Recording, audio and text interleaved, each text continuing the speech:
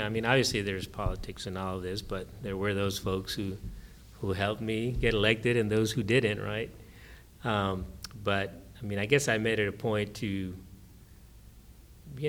before I really arrived at my own vision or decision about sort of what's the best thing for the community moving forward, is have the conversations with all the board members, go to the meetings, try to resolve conflicts, as they arose. And so it took a couple years of that before, pretty much, we had to make the decision that this isn't working.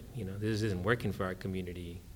So this model of having the nonprofit group shepherd the project, or be the one that's going to be first to shepherd and then to manage the operations. I mean, if we can't even shepherd the project, I mean, how can we trust you with managing the operations, right? In a way we can trust. Again, if you don't have that trust. And so I really I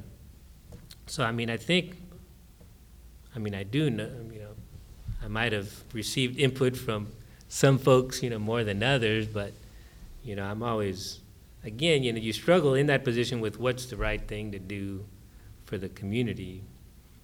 And I'm an engineer and a planner, so I take my time, right, in terms of making decisions. Some people may like that, some people may not, but, I think I try to be fair about the way I approach the project, try to put different options on the table, try to get people to bury the hatchet a number of times. And, when that didn't happen, I just felt it was time for us to go another direction.